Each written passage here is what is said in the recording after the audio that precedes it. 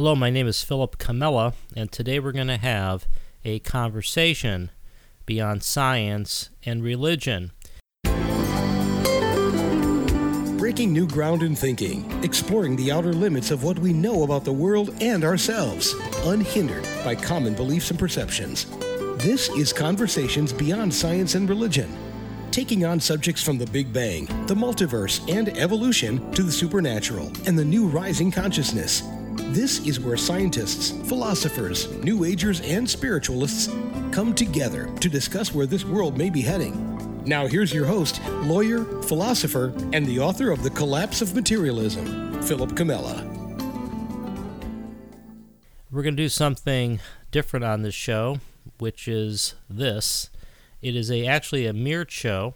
I'm having Alex Tsakiris of Skeptiko podcast on my show, and he's having me on his show. And listen in as we question each other about positions that we have in common and that we want to find more about what the other person is thinking. So here we go. And this show is going to be a little bit different from a lot of the other shows we do. It's kind of a joint mirrored podcast. So we're joined by Philip Camella, a lawyer turned podcaster turned author who's written a fascinating book, The Collapse of Materialism, Visions of Science, Dreams of God. He's also the host of a very well-done podcast titled Conversations Beyond Science and Religion. It's on Web Talk Radio. He has some really terrific guests on there that he's been able to land, and he covers, I think, a lot of the topics that will be very familiar to Skeptiko listeners. He does them in a very intelligent way, probing and constantly kind of expanding and pushing the boundaries of this, I guess, consciousness reimagined once we get past this dorky materialism that we both kind of rail against so much. So with that, it's a great pleasure to welcome you, Philip, to Skeptiko. Thanks so much for joining me. Well, thanks a lot. And to return the favor, again, this is Philip Camella. This is Conversations Beyond Science and Religion. And with regard to Alex, those of you probably know a lot of him on my show. For the last 7 years, he's done his podcast, Skeptiko, Science at the Tipping Point, and it really is a leading show in this area. And I think a lot of us view Alex as being a trailblazer. He's interviewed a star-studded cast of original thinkers, hard-nosed scientists, mediums, near-death researchers, parapsychologists, and everything in between. I like your adage there about the goal is to find the truth, follow the data wherever it leads, and that's something that is close to my heart because I think that is really what this is all about. Now, Alex has a new book that I've read. It's really a great read. It's called Science is Wrong About Almost Everything. And in this book, he assembles excerpts from a wide range of interviews that he's done, spliced with his own observations to show that perhaps the end days of science as we know it are near. So, Alex, thanks a lot for putting this together. I'm looking forward to it, and since I'm the last person talking here, I'm going to ask you, first of all, what drove you down this path to get involved in this whole scientific challenge that you do both in your book and on your show? What was your inspiration? Well, Philip, it's kind of interesting because now I've listened to a couple of your interviews, and I think you touch on an aspect of this that I don't talk about as much, but you talk about having a lifelong kind of interest in some of these topics. And, I never quite see it that way, but if I'm really going to be honest, I think I've always felt like I thought a little bit differently, and I tried to conform and I tried to do, and you must be able to relate to this. I mean, you went through law school and became a lawyer. I went through business school, got an MBA, got a good job, tried to do everything everyone was talking about. But in the meantime, I always in the back of my mind had this, but what else? There's got to be something more. And I was interested in these deeper questions. I saw them as both spiritual questions, but also as scientific questions, because I at a very, early age, I'm guess I'm older now, but in my early 20s, I kind of put aside the traditional religious Christian upbringing that I had and said, that just doesn't really make much sense. But I still had this gnawing feeling that there was something behind that religion. There was a kernel of truth there that I wanted to investigate, but I wanted to investigate it scientifically. So when I got the opportunity, I felt like these questions were questions that I had mulled over for a long time, but I want to kind of throw that back at you.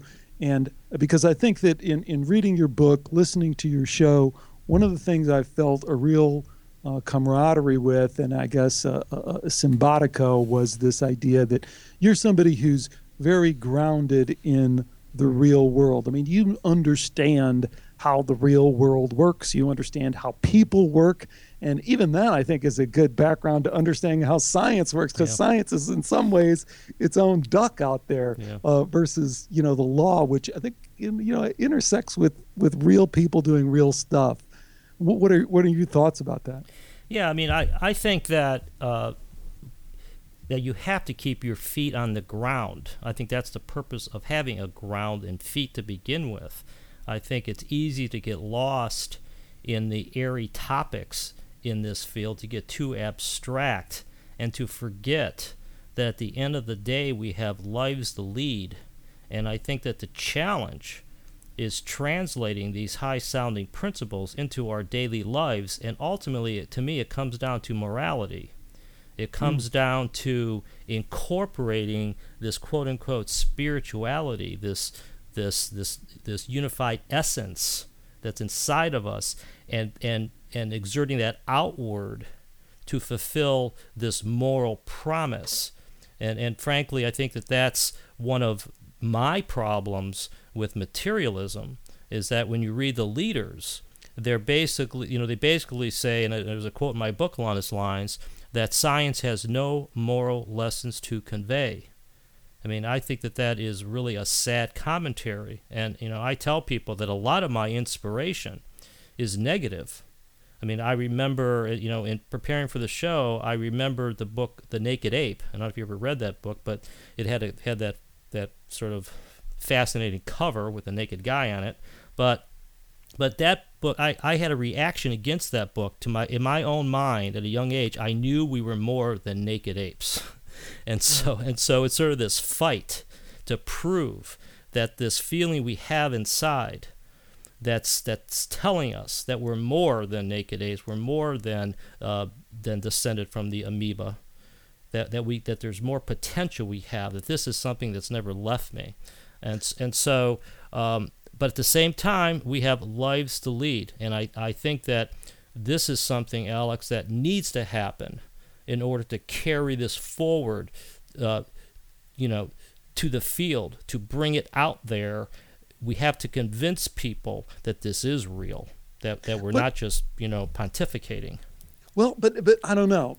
I'm challenged by that too, because one of the things I've really tried to do, and I've been doing it even more so in the last month or two, is really reaching out to the atheist community, skeptical community, the science as we know it types, the people we're pushing against mainly in this struggle.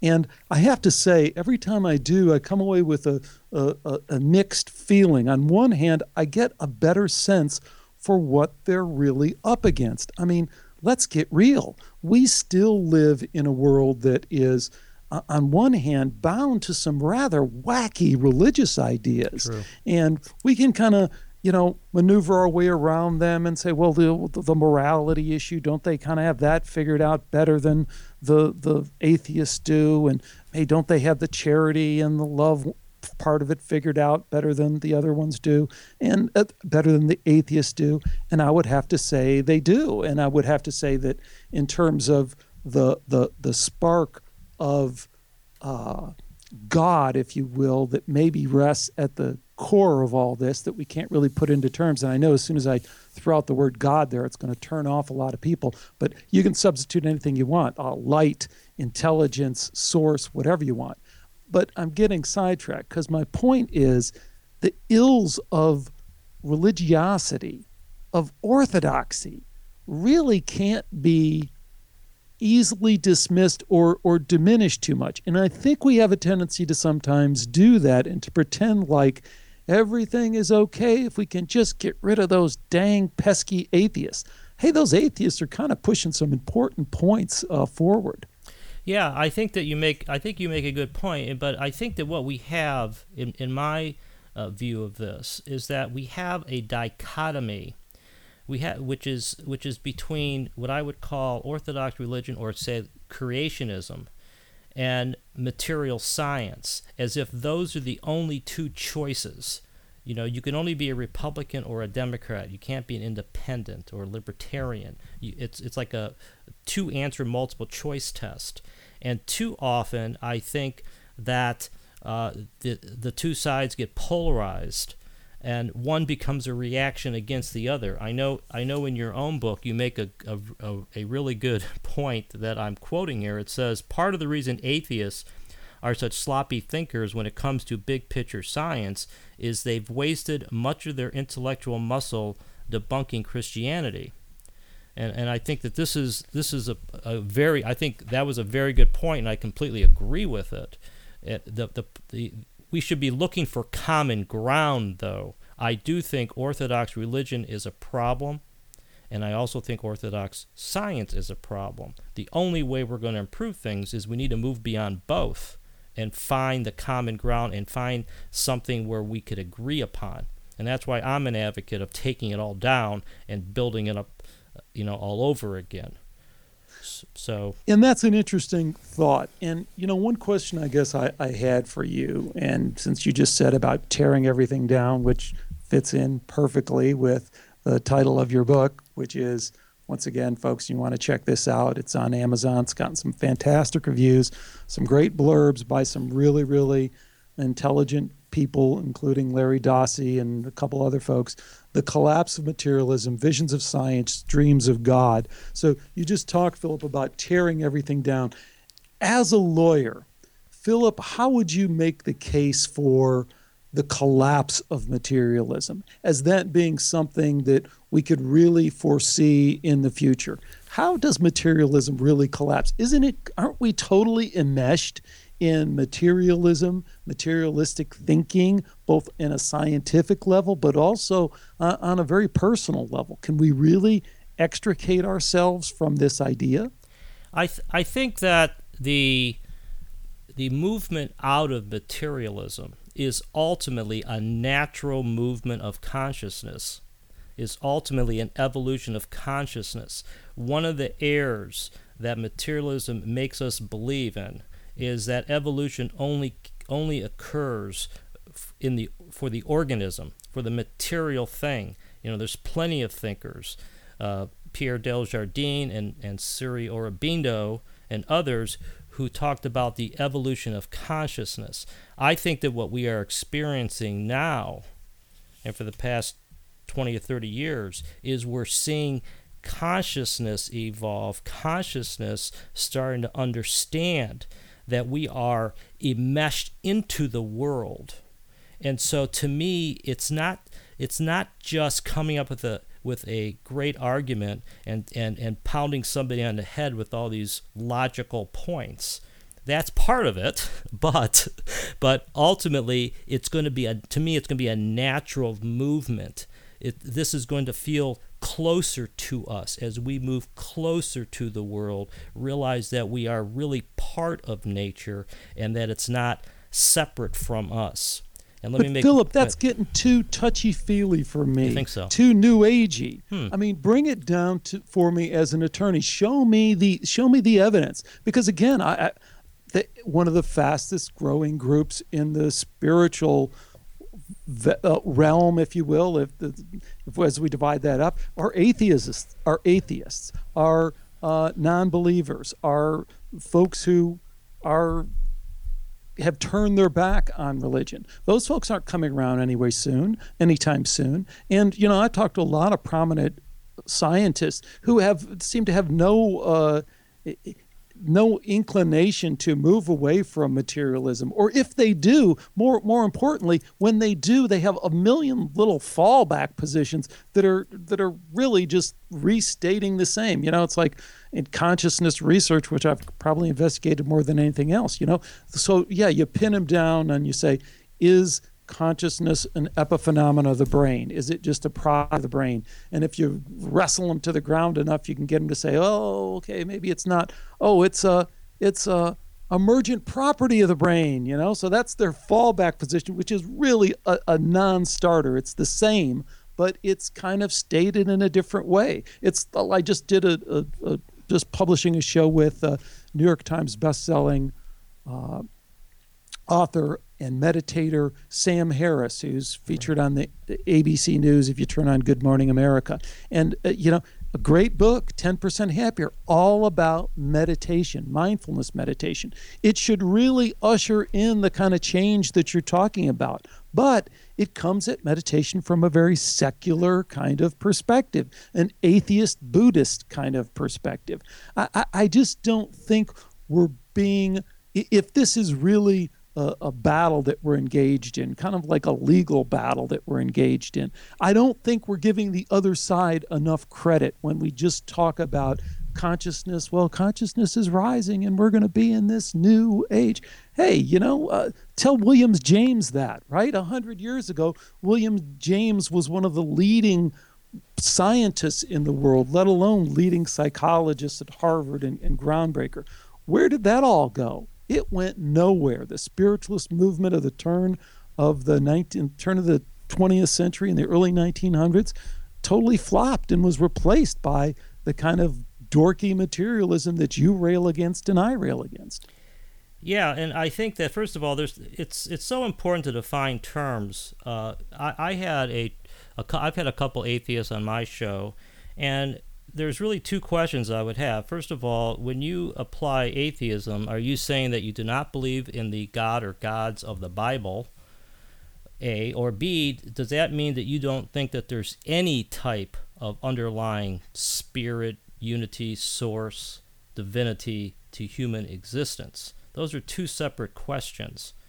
And I think that, for example, Einstein was really a pantheist. He really thought that nature is God.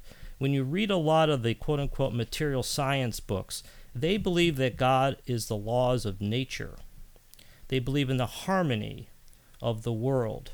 I think, so it really isn't, they're atheists in the sense that they may not believe that Jesus Christ rose from the dead or that Muhammad wrote the Quran, but they're not atheists in the sense that they don't believe in some kind of underlying purpose or harmony.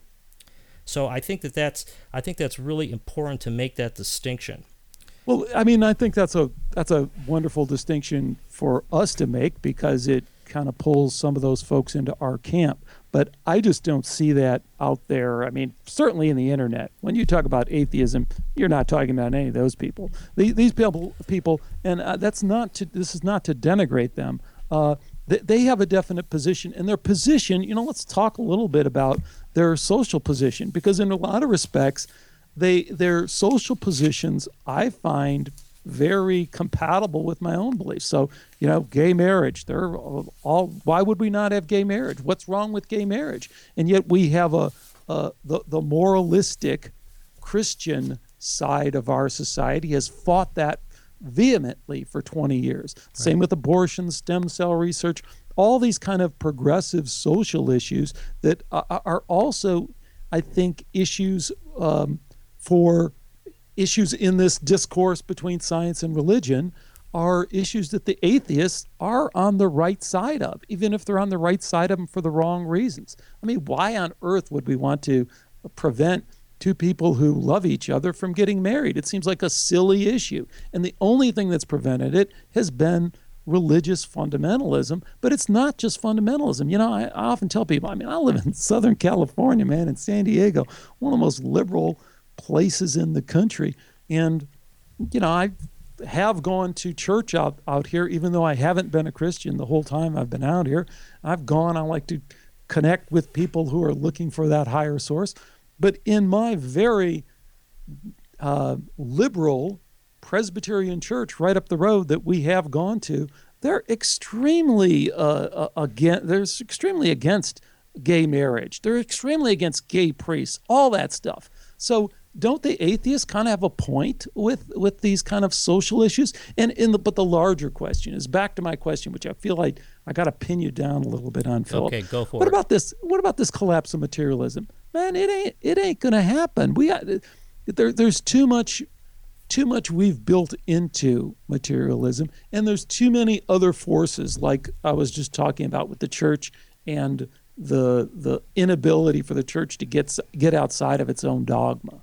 Yeah, I think, frankly, I think you're mixing up some different concepts, and in your question, in the way you presented that. To me, it's a function of coming up with a theory that explains more.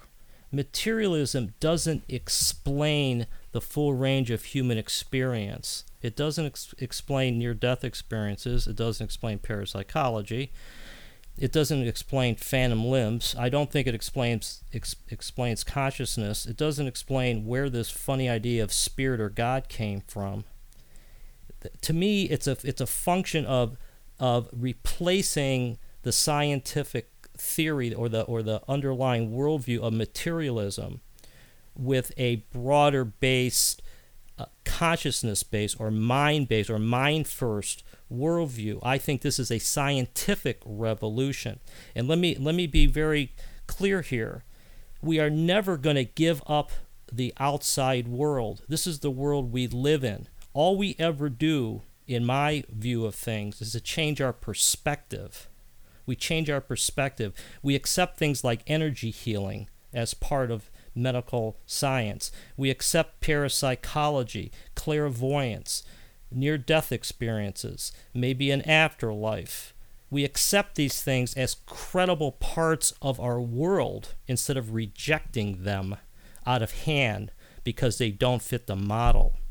So to me, materialism is collapsing because it's not explaining the full range of human experiences, and there's more and more people understanding that you don't have to be a card-carrying materialist to be a rational person. And so this is where I'm coming from. I think that materialism is collapsing because it's failing to explain the very world we live in. We haven't even started with all the problems. But to me, Alex, and I want to say something here that is sort of recent, but there is a fundamental inconsistency in materialism because remember, there's no mind or spirit or involved in the world of the materialist. But as the more scientists look at the world, from the outer cosmos to the brain to human life, the more complicated it is and the more organized it seems. And so therefore, science is starting to see, to me, that the only source of that order must be themselves. We are looking at a reflection of ourselves because we're the only things around that can give order to that can give order to the world. A mind must be giving order to this world, and that's the real revolution, where we accept it as being part of science, as opposed to being some outlier thing you read about on these vision retreats. Obviously, Philip, I'm right there with you and have investigated these same issues and have come to the same conclusion. But I want to continue to kind of go along this line of playing devil's advocate a little bit, because we could sit here and talk about the same stuff that we've both found in terms of the failings of materialism to explain consciousness, the craziness of this idea that we are biological robots in a meaningless universe, and all that's meant. Right. So let me jump over then and play devil's advocate a little bit, because it's going to be more fun for me. And I'd like, you just made some good points there. I'd like to hear some more of that. Here's, I guess, where I was really pushing, is that back to my point of you being a practical guy, me being a practical guy, I'm a business guy, you're a lawyer. I really step back and I say, Ideally, what you're saying is great, makes sense. Love to see that transformation. From a practical standpoint, I know we live in a world of absurdities. This absurdity of materialism isn't the only absurdity we live in. The absurdity of children around the world starving from a lack of water, from a lack of food, from a lack of basic medicine that we know how to deliver, we know how to distribute, we know all that. Right. That kind of suffering doesn't have to go on. Right. But you and I are going to lay our heads on the pillow tonight, and that's going to happen. And we can't put our arms around why that happens, but we're going to get up tomorrow, we're going to do our thing, and the world is not going to change in that way tomorrow. Now, maybe we can change it a little bit, but it's going to be hard. So in that sense, from a real sense, I don't see the kind of transformation that you're talking about happening. I see a lot of reasons why it will not happen and why we are so enmeshed in this materialism, and it's become a system that works for us.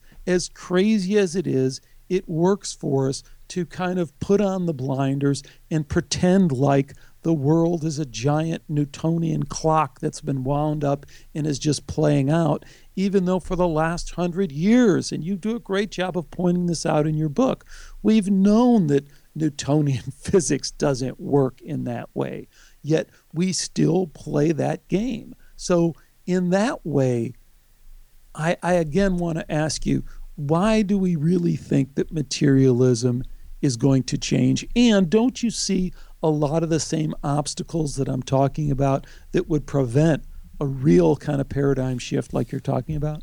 Well, I think, first of all, you start with a very basic question, and then you come to a road, and there's the old famous fork there. And the first question you ask yourself is this all hopeless? Should I give up and just go home?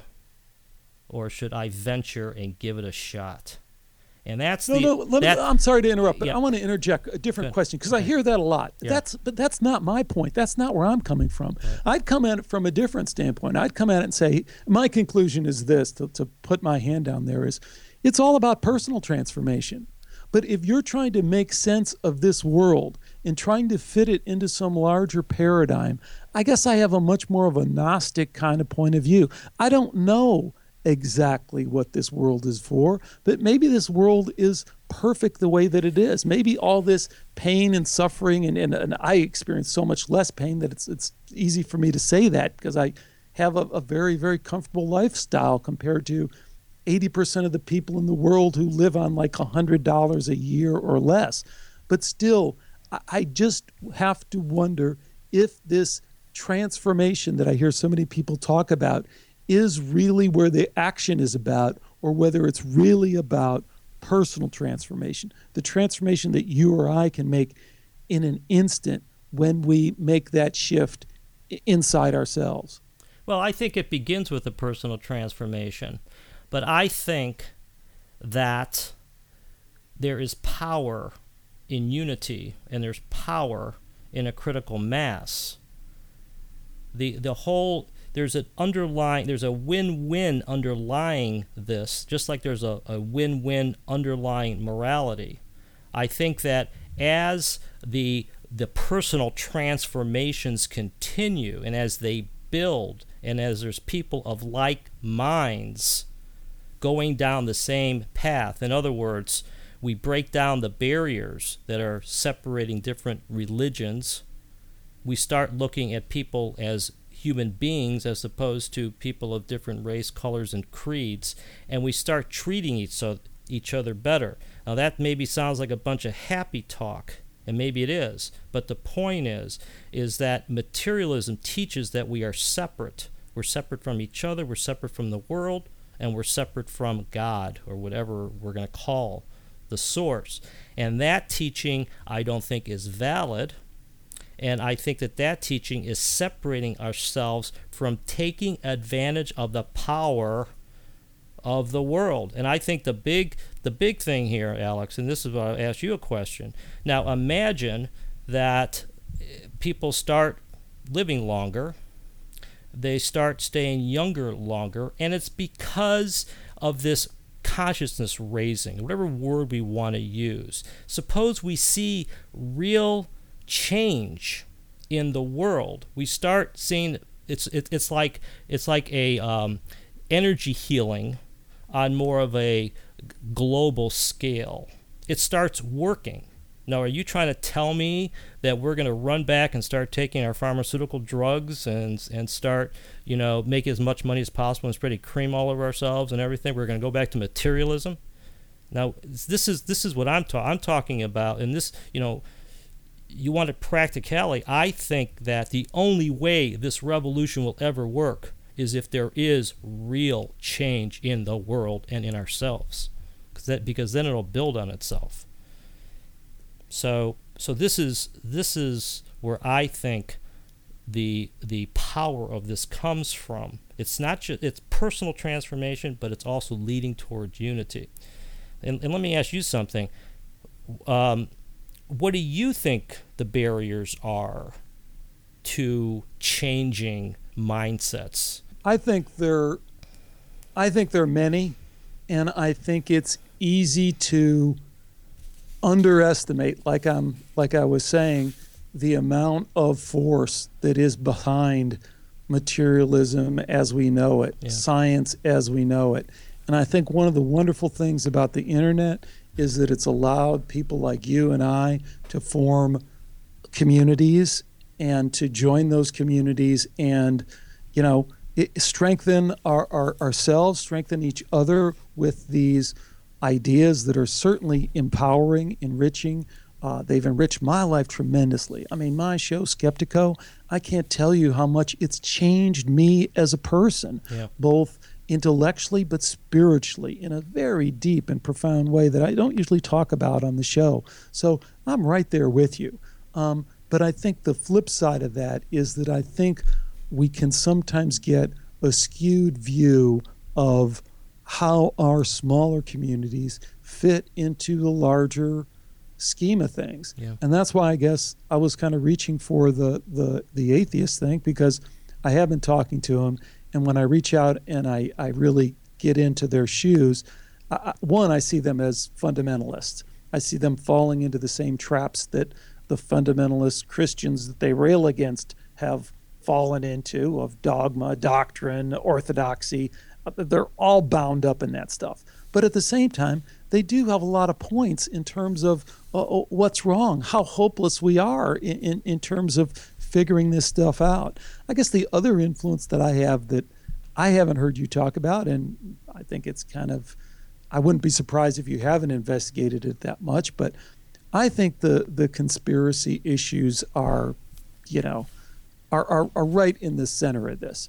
I was just the other day. Well, it's funny you should say that, because I just circled the word conspiracy on my notes before you said that. So I'm sorry for interrupting, but you're right on point. Go ahead. I'm sorry. No, that's quite all right. Really cool. And I mean, here's, and before people take that the wrong way and kind of think I'm going to say some kind of wacky stuff,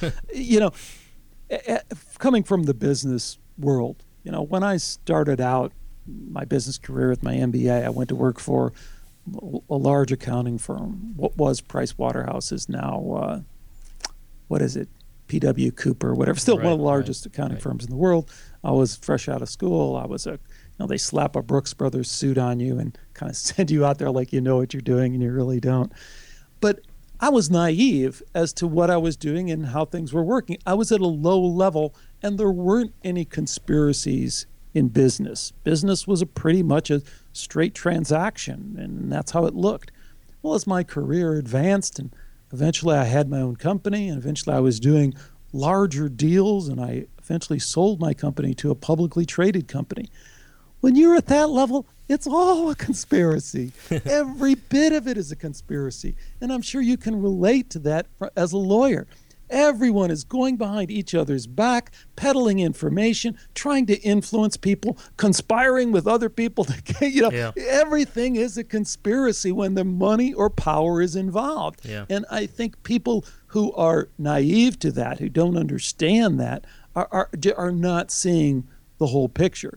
I think that certainly has a hand in it when it comes to science, but I think it also has a strong hand in the way culture is shaped, the way society is shaped, and the way that this consciousness revolution that we would like to see happen. I think the people that are in power would have something to say about that. And I'm not trying to be obtuse there or allude to anything, but anything that is going to seriously upset the machine that we live in, they're going to have a say in it. And I think they already do have a say in it. And that's why I think science is the way that it is. And that's why I think we're stuck with this phony science versus religion drama that gets played out that, as you so correctly point out in your book, is completely besides the point. It kind of misses the target on both sides. Yeah. Well, there's something in law, in antitrust, it's called unconscious parallelism, which is a big word. It's sort of like, even if people don't intentionally fix prices, there's this unconscious agreement. So I'm more of a fan of calling it this unconscious agreement than sort of an overt conspiracy. I am getting closer to thinking that it's more obvious, but there's that famous saying, I think it was Wigner, and I'm sure other folks in your show have said it because it's one of my favorite, the whole thing about science progresses funeral by funeral. I mean, I think that says a lot. I mean, what I'm talking about is a generational thing. I think it's going to take a long time to get where we need to go. I don't think it's going to happen tomorrow. So I would agree with you, Alex, that it's very easy to get pie in the sky with some of this stuff. But on the other hand, you sort of have to start from somewhere. I sort of view it like attacking the citadel, attacking a castle. And it's going to take years and decades and maybe generations to get there. But each of us has our little role to play. I mean, your show has made great strides in bringing to the public, these leading thinkers. And, you're a very probing, inquisitive interviewer. So you challenge people. And, I think that's great, because what we want to do, to use the royal we, is to get people thinking for themselves. I mean, that's ultimately what I'm trying to do, because truth should be a universal thing. I mean, too much of the time, both in Orthodox religion and science, it's pounded into your head. This is what you're supposed to believe in order to go to heaven. This is what you have to believe in order to get the grant, to get the PhD, to get an A on your paper. This is what you have to do. We need more independent thinkers so that we are not burdened by history and by culture. And so, you mentioned the internet. It's been an unbelievable benefit to all of us, because those who did not have a voice before now have a voice. And frankly, Alex, I think a lot of this is sort of the search for credibility. The search for credibility. If you look at the leading thinkers, the leading scientists, they're virtually, without exception, materialists. And that's the message that we're hearing. Stephen Hawking, the movie, love story, blah, blah, blah. But the point is that this guy is a hardcore materialist. He thinks that we are chemical scum. That's a quote. That heaven doesn't exist. And so we need to change the messaging. And that's sort of what I'm about. And I think, frankly, that's what you're about. Well, I agree with you to a point. I'm very I'm delighted that you feel that way, and I mean that's been my thing as well. I'm always a little uncomfortable when we start talking about the message, because then we're becoming what we kind of are trying to oppose to a certain extent. I'm very much an iconoclast. I love collapsing. Yeah, let's tear it all down and build it up. The other thing I guess that I'm about, and I think that I've personally experienced, and I want everyone else to experience who listens to Skeptico, is that this search for the truth that you're talking about, this search for the data, following the data, can really take you a long way. Yeah. And as you just pointed out, the internet is the great equalizer. You can lay side by side Hawking and his critics.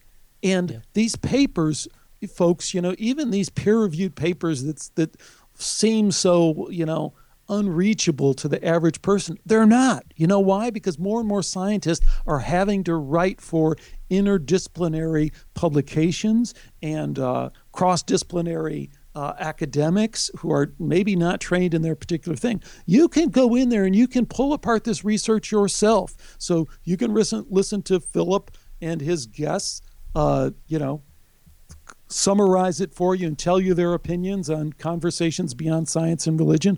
Or if you want, you can go in and you can follow up and you can pull up those papers and you can pull them apart and read them. And we've done a lot of that on Skeptico as well. But that process is doable and is a noble process that I think, from my experience, has led to a transformation for me. A transformation not because I had any kind of divine or psychic experience, but just by following the data, by doing, as you described in one of your, I think on your website there, just doing some of the basic stuff you learned as a lawyer in terms of breaking down an argument, putting both sides, doing the old Ben Franklin, the pros and the cons, and weighing the evidence. That stuff can lead to a transformation. That's what my work's about. That's what Skeptico's about. And I do think, I have to say, from reading your book and listening to enough of your show now, I think that's what you're about too. Yeah, I think that, we could control ourselves. That's one thing that is guaranteed. I mean, and you could put this in a lot of different ways, such as writing your own story, directing your own destiny, all that kind of stuff. But for heaven's sake, find your own way and think for yourself. I mean, I think that I win, or this view of the world, the consciousness-based, the mind-based approach, wins at the end of the day for the open-minded crowd. That's because that's where things lead. But it's just like anything else. The only way you really convince somebody is if they convince themselves. All you could do is lead them, is try to get them to consider different ideas. And if they go through that thought process themselves and reach that conclusions, i.e. that the world is consciousness-based, for example, as opposed to matter-based, now we're talking about something. And so this is why, Alex, I think this is going to take a while. This is not going to, but look at it this way. I mean, you've been doing your show for 7-8 years now, right? And now, what have you seen things change? Do you see any minds opening? Do you see a change in your guests and your listeners? I mean, have you seen anything grow over the time you've been doing your show? I have to admit that yes, I have. I'm just reluctant to make too much of that, because again, I love, have you ever seen or read have you ever read any of Michael Tim's books or seen his website? People might, I did an interview with him, and you can also Google his name, Michael Tim, T-Y-M-E or T-Y-M? I don't think so. I'm sorry. But anyways, he's done an incredible job of documenting some of the real giants of the spiritualist movement, again, around the turn of the 20th century, early 1900s. And many of the mediums, we still have extensive records, hundreds of pages that have been collected on those people, on the readings. So the brightest and best minds of the age were very interested in this and had applied the best science to investigating it and had concluded that there was a reality to it, Yes. I always see that as a cautionary tale of this idea that we're making progress and the revolution is right around the corner, consciousness rising. Yeah. Hey, maybe not. And that's why I prefer to say, again, I relate everything back to my personal experience because that's all I can talk about. And that's all I can talk about on the Skeptico show is that for me, I don't care about, I mean, I'd love to see that happen. I'd love to help others along their path, whatever their path is. But my message is, I have been transformed by the data, not by any guru or special kind of spiritual experience. Just the data can be transformational, and the way I wake up every day is different because of what I've learned. So it doesn't matter if there's a consciousness shift, if there's this global change, because the global change for me has already happened. The global change for my wife, who can tolerate me maybe a tiny bit more, has already happened. For my kids, it's already happened. Yeah. Hopefully every day I practice and try and be a better person to the people around me. That's the kind of transformation. We don't have to wait 5 minutes for that. We can make that happen right now. I think that's a really good point. I think we get lost sometimes in the terminology, and I think that it sort of puts a lot of people off. In the scientists, I mean, I think if you want to disillusion a scientist quickly, you start using words like consciousness raising and conscious evolution and new age and spirituality. I mean, it's not.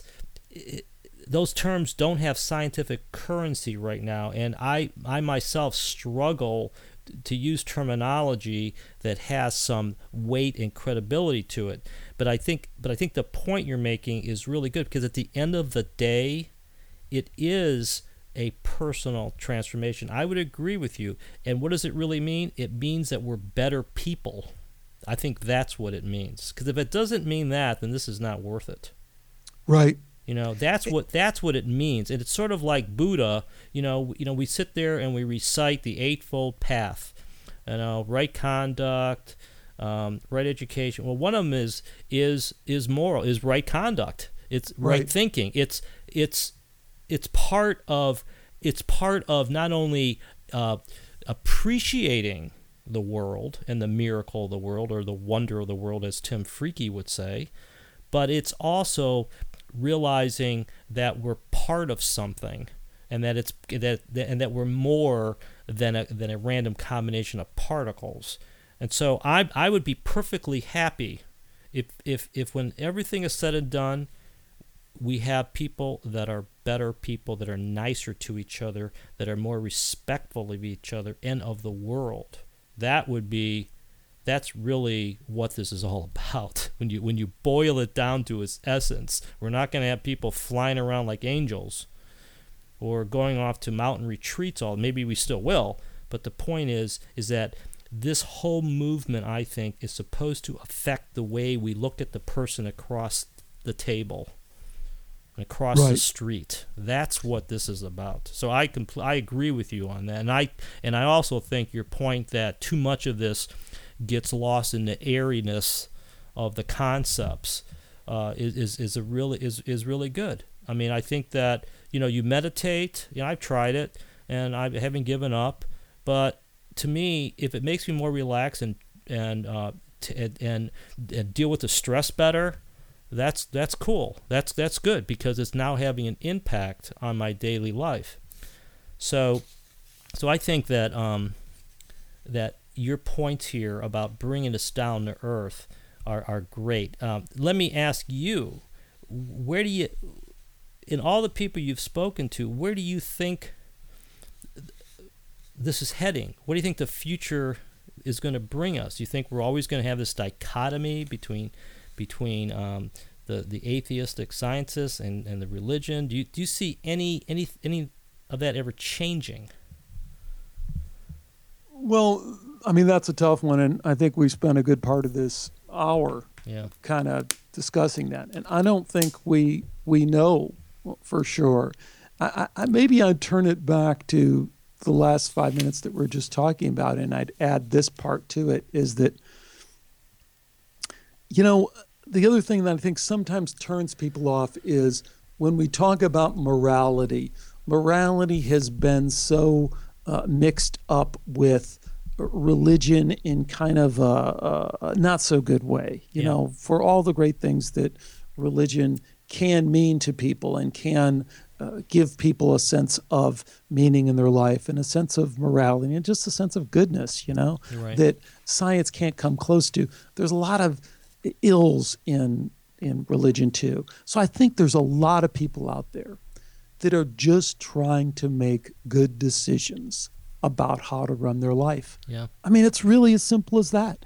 And I love what you said about meditation. I mean, that's so real, Philip. I mean, that's what it is. It's like, hey, I tried it. I'm not so sure I'm willing to give it up. I can't say it's changed my life, but I'm going to keep trying, because if it makes me a little bit more relaxed, a little bit more compassionate, then maybe that's a good thing. Yeah. Terrific. For me, I've been a long time yoga practitioner because I'm not so great at meditation either. It's led me into a better meditation practice, but that's not it. But I've come to appreciate that that's not important. What is important is being able to, for me, what's important is being able to make decisions about my life based on solid ground, Yeah. And that's what I think the work you're doing and the work that I'm doing is trying to do, is to say, you alluded to near-death experience science. I think that's critical. Anyone who hasn't really dug into near-death experience science needs to do so. And you need to dig into it so you know it. So you know all the arguments against it. You know why all those arguments fail scientifically. So you know why every prominent near-death experience researcher across the board, and these are not religious folks, these are just people like cardiologist Pim van Lommel, who cut people open and see them die on the table and then see them come back to life and say, hey, doc, when my heart was open, you said this and that. And they say, oh, my God, how did you know that? Yeah. So when you know the science of near-death experience and you know there's a reality to it, I think it helps you make decisions about your life and say, okay, I need to bring that in now. I need to incorporate that into my belief system, and I need to live that, because that's a truth that I've discovered and nailed down as much as I can. I've nailed it down. Consciousness, in some way I don't understand, survives bodily death. Now I have to take action in my life, and I have to live that. And that's I think powerful. That I think is powerful, is to say, I don't have to worry about the big picture. Like and this is, I think, the essence of what you were saying. I have to chunk this down into meaningful bits of information that I can use in my life. And near-death experience is one of those. Yeah, and I think that what you're saying about follow the data is critical. And I'm going to emphasize something else that I said that goes to my legal training, is that when you give a legal argument, in most appellate courts, you can't say anything unless you cite an authority. You can't the courts are not interested in what you or I or any other lawyer has to say, or what their opinions are. You have to have authority. And I think that there is a crossover here to what we're talking about in the scientific world. And I think near-death experiences and parapsychology of the Dean Radin type are perfect examples where we are seeing phenomena with citations to authority, with evidence that shows these things are real.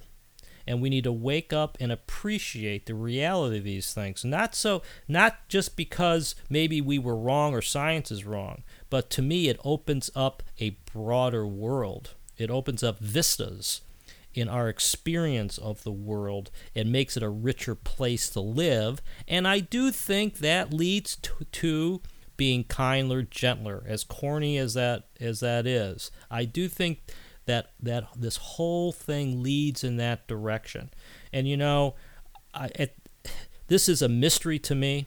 It's a mystery, and I said it earlier, I don't know what is going to work, and I don't know whether anything's going to work. But I think we have this obligation to keep our minds open, as you say, Alex, to follow the data, and to keep banging down doors that are shut and that should be open, because to me, and I think we only have one life to lead as far as we know. There might be an afterlife, and that's great, but this is our challenge and our opportunity now, and therefore I think we need to continue questioning these unsupported beliefs, whether it's religion or whether it's science, and see where things head. So I think it's amazing to me that we come from different directions, and maybe I'm a little bit more optimistic than you are, but we tend to be going in the same direction here. I mean, your book, you say that why science is wrong about almost everything, and that's a pretty radical statement, to say that science is wrong about almost everything. What led you to pick that title? Well, I'll tell you, and then we'll wrap it up, because you just gave a great summation, Counselor, right there. I thought you did a great job. And I love when you tie it back to some of the legal principles, because I think that has a real weight to it. And I think it's also interesting to note, of course, that, when we talk about this materialism and this, I always talk about this dopey scientific paradigm that you're a biological robot in a meaningless universe, which implies you have no free will, you have no choice, you have no consciousness. And it's interesting to see how the legal profession has completely ignored that nonsense. I mean, we wouldn't have a legal system if we really believed that. Yeah. If we believed that there was no free will, if we believed there was no choice, if we believed that people didn't have the ability to make conscious decisions, it's just another absurdity, right? It's an absurdity that we have this science that is built on that, so it can kind of measure things in its dorky little way. And then the rest of us get on with life and say, well, of course, that's bullshit. I mean, of course, we know that we have choice. Of course, we have free will. Of course, we have that feeling of love and compassion towards our family and towards our children. We know that, you mentioned Tim Freak. I thought who I interviewed, and he has a wonderful thing. And he says, science is stuck in its just thinking.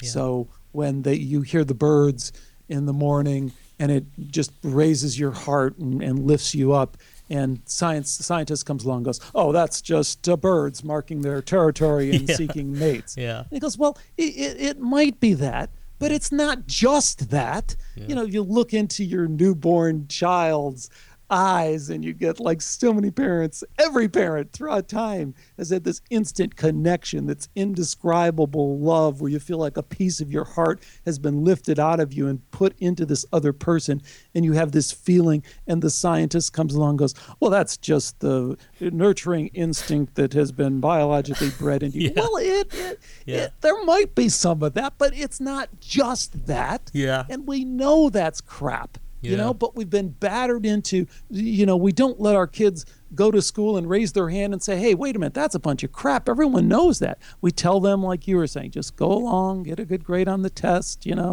listen to what they have to say, and, all the rest of that. Yeah. So,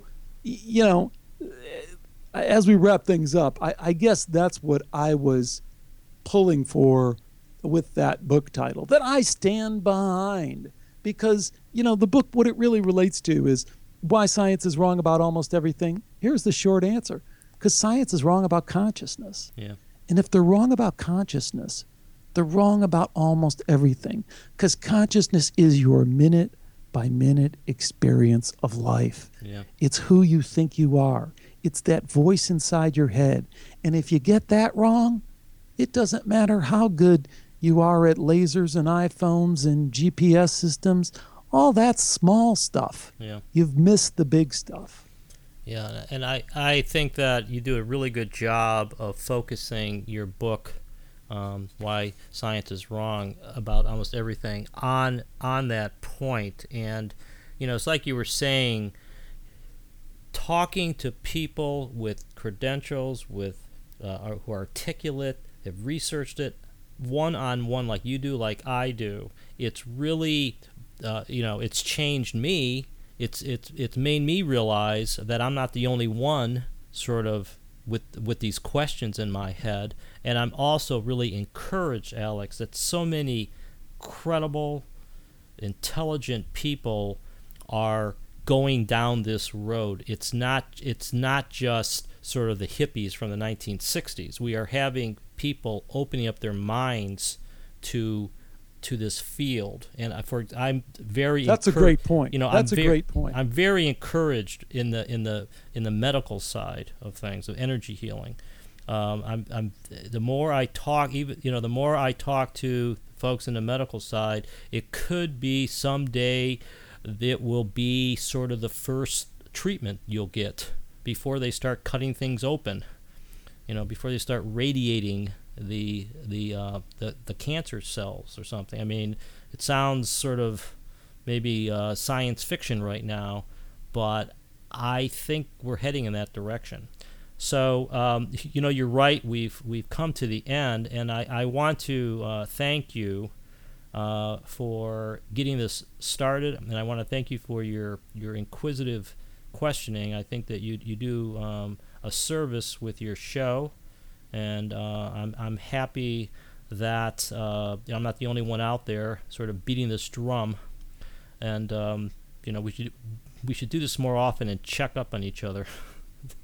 So I agree, Philip. It's been great, and I do. When one of my listeners recommended your book to me, and I just glanced at it and go, "Oh my! Here's a kindred spirit. Here's a fellow Chicagoland kind of person, just like I grew up in the western suburbs of Chicago and LaGrange. But here's a guy who's kind of followed along, found some of the same cookie crumbs on the trail and has decided to follow them just like I did. So it's been great. And I had to push you a little bit, or it wouldn't have been a skeptical dialogue, Yeah, well, I think that the topic of skepticism itself is such a rich topic. And I did a blog recently on 360 degrees. Yes, I read that. It's great. Skepticism. We need to be 360 degrees skeptical, not just skeptical about things we don't believe in, and right. The whole self-examination. And there's a lot there, and frankly, I think that science needs to turn back on itself and be skeptical of some of its own theories. Although I do have faith that science is a self-correcting field, and so I'm a scientist at heart, maybe like you are as well, and I am optimistic about the future, but I'm not going to make any predictions on when something's going to happen. I sort of like your approach to this, to focus on numero uno, change yourself, do the possible, and you never know what might happen. Exactly. So, by the way, I just have to say one more time that I love the way you coined that term, 360 degree skepticism. I'm going to have to use that. So yeah. It's been great having you on. Again, our guest has been Philip Comella. His book is The Collapse of Materialism, Visions of Science, Dreams of God, and the podcast that you're really going to want to check out. There's some great guests on there. Our Conversations Beyond Science and Religion. Philip, it's been great spending this hour with you. Thanks again so much. And Alex, I thank you very much. And Alex's book is Why Science is Wrong About Almost Everything. And of course, his own podcast is Skeptical Science at the Tipping Point. This is Philip Comella, Conversations Beyond Science and Religion. Thank you very much for listening. And Alex, it's been great talking to you. Likewise. You've been listening to Conversations Beyond Science and Religion, hosted by Philip Comella. To find out more about Philip and his book, The Collapse of Materialism, visit thecollapseofmaterialism.com.